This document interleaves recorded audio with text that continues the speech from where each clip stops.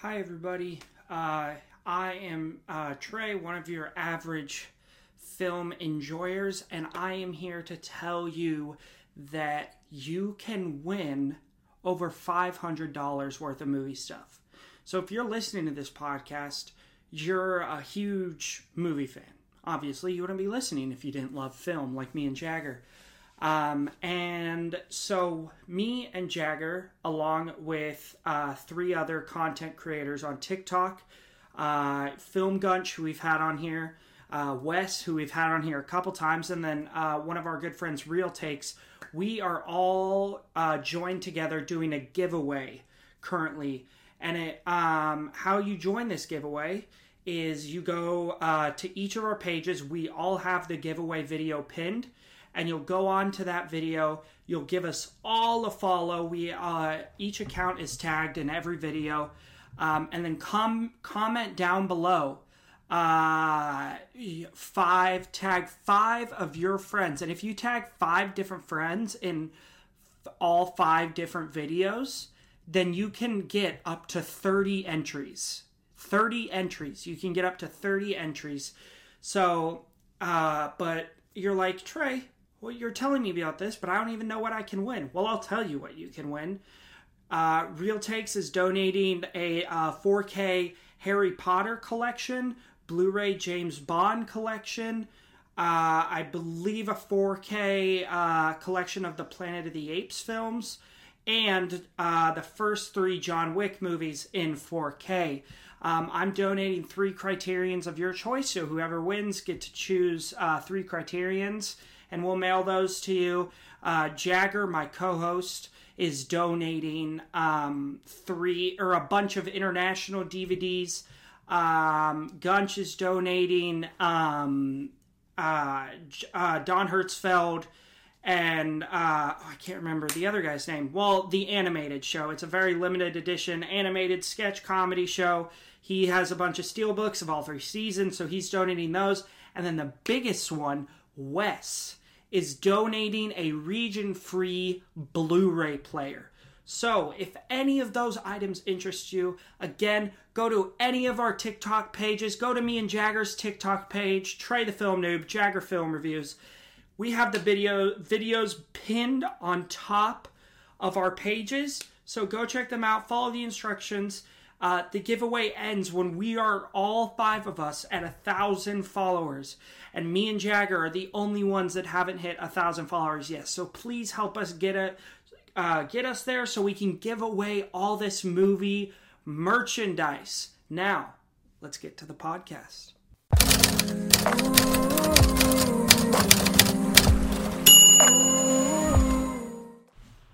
Hello, everybody, and welcome back to the Average Film Enjoyer podcast. I am one of your hosts, Trey, and I am joined today by one of my co-hosts, or not one, it's not like there's multiple of us.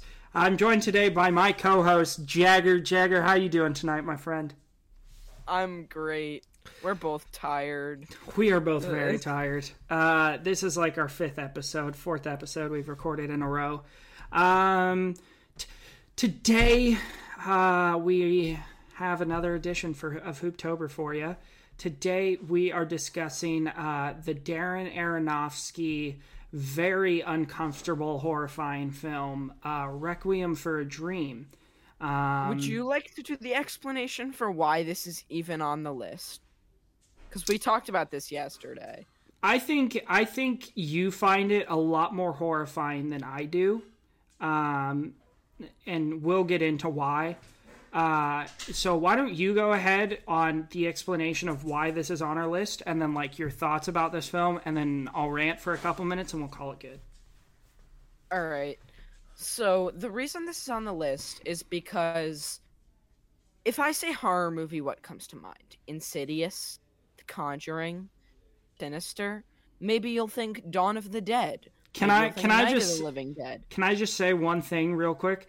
I want to say you're always hating on James Wan, but the first 2 horror movies you said were both James Wan movies. I just want to point that out. Because I'm trying to think like Gen Z, modern horror. That's what people think, and that's why I said maybe you'll think when then I started to go into real horror. He is real But horror. James Wan is a no, he's master of not. horror. There's no way, and I don't understand why people say that jump scare, where it's just like, as he's like behind him, and like Darth Maul does like a face. It's not that scary, but his other films are.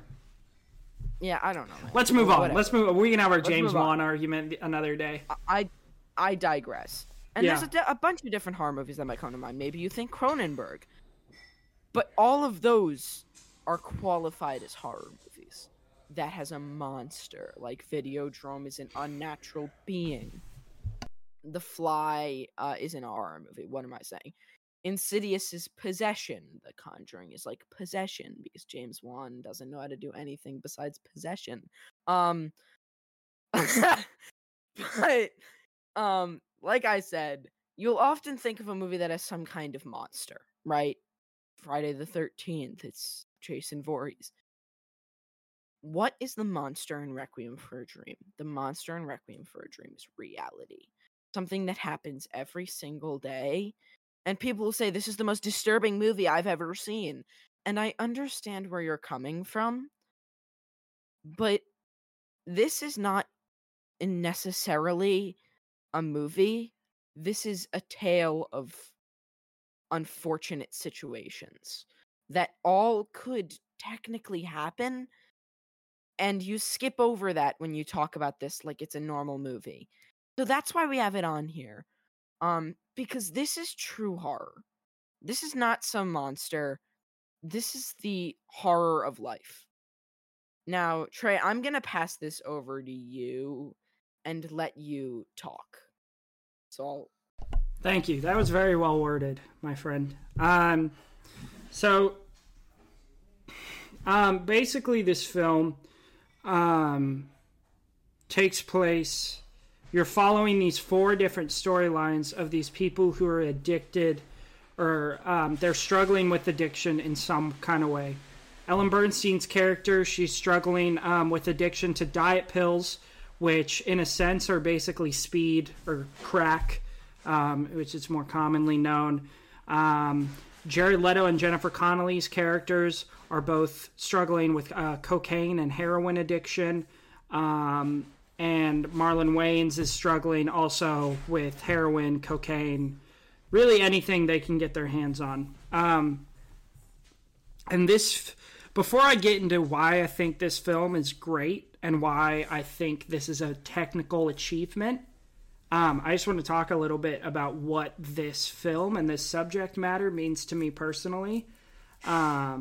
I think I talked about this pretty in depth on an episode we recorded. We were just talking about it. We recorded this back in July, but we never released that episode. We were like, okay, we can just. It was before we even started our IMDb series, but we were like, we can just keep this one for a rainy day, and it's like we've never released it. Maybe we will soon. We'll see. We'll see if we can find.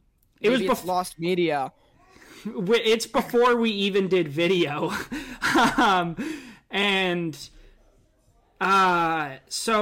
But earlier this year, and this is the reason I got into cinema, just to get serious real quick, I ended up in a rehabilitation center because I had become a heavy drug user and a heavy drinker, like a violent alcoholic. I've been sober almost 10 months, so don't really do any of that. Oh, thank you. Thank you, buddy. It's not in a sense that I have experienced these situations that, and I think I talk about this in a review I wrote of another film a couple weeks ago. I've not experienced these situations that these people go through, in this film, right? I mean, I've experienced some of these situations. The whole scene where Ellen Bernstein is like tripping balls in her apartment and like seeing stuff, I've been there, you know?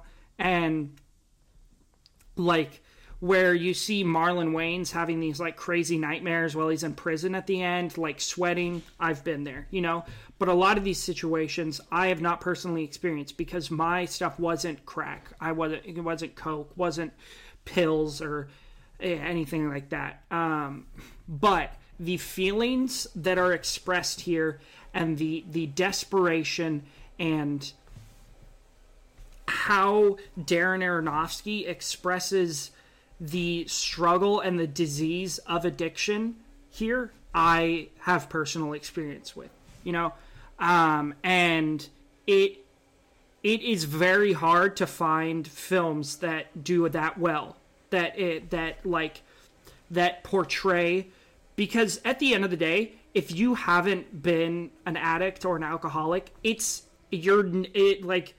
and no offense to those people, I'm glad that I know people that haven't experienced that, but you will never be able to understand what it's like, and it's like when people say they have cravings, it's not like, oh, I have some cravings for some cake right now, I could really go for some cake. It's like waking up in the middle of the night, your heart going 180 beats per minute, and all you can think about is I just want it one more time.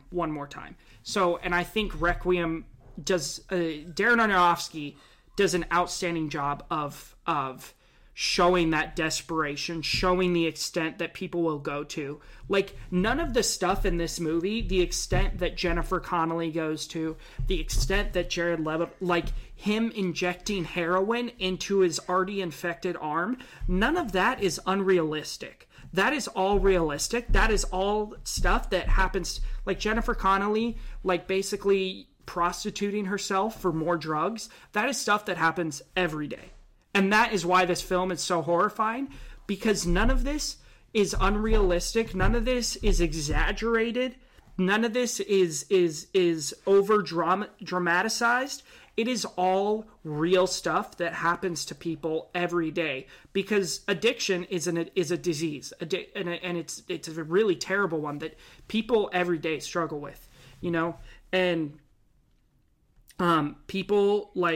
people will end up like Ellen Bernstein, where for the rest of their lives there's nothing going on up here at all. You'll end up like Jared Leto. You'll all these, but more often than not, you'll die. So I think this is Tyler Whitmore, who is a huge content creator. He talks about how Dare could have saved millions of dollars by just showing this movie to all the middle schools, to a bunch of 14-year-old kids. Because this movie really is if you are oh, maybe I want to try, I'm not going to give my position on drugs at all, because I don't believe in I don't want to get into that on this podcast. We try to stay not political, but if you're I want to think about doing cocaine or anything like that, go watch this movie first, because this is all real. This is all stuff that actually happens. And it's really sad. I've seen people in these states, and it's really sad, and it's something that's realistic. And I think that's why we wanted to include this on our Hooptober series, because it's less that it's this scary monster in your closet, ghost. I think ghosts are real. I think ghosts are 100% real. But that's for a whole nother time. But this is stuff that we know for a fact affects millions of people every single day. And I think that's why this is so horrifying, and it's an important film for everybody to watch. But technically, as a film, it's outstanding. We finally get proof that Jared Leto is an actual good actor when he is given a good script. Jared Leto gives... Thank God. Because he deserves a little bit of respect, and Morbius did not help his case. Yeah, no, Jared Leto is amazing in this film. The score goes hard. The score is so good in this movie. The cinematography, Darren Aronofsky is just a master behind the camera. There's very few that do it better at making you as uncomfortable as possible, and this very realistic horror he does. There's very few people who do it better.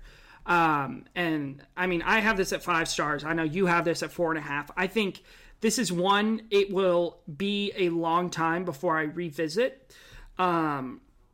I think I probably will revisit it because of how much I enjoyed the filmmaking. But it will be twice, and I don't ever want to watch it again. Yeah. I don't. It'll be a long time before I revisit it. But I think it's one that here's the advice I'll give. That I was hanging out when I was into like doing stuff. I was hanging out with this guy who I used to buy shrooms from, and he was talking about here's how I say you should watch Requiem for a Dream, because he was telling me about doing 20 grams of shrooms, which is way too many shrooms to do for anybody. He says I would recommend it to nobody, and I would recommend it to everybody. I think this is a very important film in film history. Obviously, we'll go in deeper on this because this is coming up much later in our IMDb Top 250 series. This will probably be in over a year. We'll do this film because it's much higher up. But I think this is an important one that everyone should definitely check out and give it a look. You know, it's really well done, and it's a really important message that everybody needs to know is like addiction is a real thing. And even if you don't think it'll affect you, it'll just rear its head and affect you. You know, I didn't think I was going to be an addict or an alcoholic, but here we are now, you know? So yeah, that's my thoughts. I think this is an outstanding film. I give my stamp of approval on the realistic part of like being an addict and then alcoholic. Like, it does it very well. There's not a lot of movies that do it well, but this one does it very well. And I don't give that stamp of approval to a lot of movies because a lot of movies do it wrong. There's not a lot of great recognition for addicts and alcoholics in film, but this movie does it very well. And that's I think that's all I have to say. Yeah, and I can't add anything because I couldn't have worded it better than you. So yeah, that's our review of Requiem for a Dream. It's streaming on. I watched it on Plex. Jagger, I don't know where you watched it. I've got the DVD of it back okay, there. Okay, yeah, go check out Plex, free streaming service. It's on there if you want to watch it. But make sure you like if this movie will affect you. And it might be in a negative way. So go in. Warning. Yeah, go in with a word of warning. Make sure, like, if you feel like you need someone to talk to, go talk to someone. And if you're listening to this right now and you feel like I may be an addict, I may be an alcoholic, I have these things, like, to anything. If your life just feels out of control, get help. It is okay to ask for help. So please, yeah, that's our review for today. We hope you have a great rest of your day, and we hope everybody stays safe.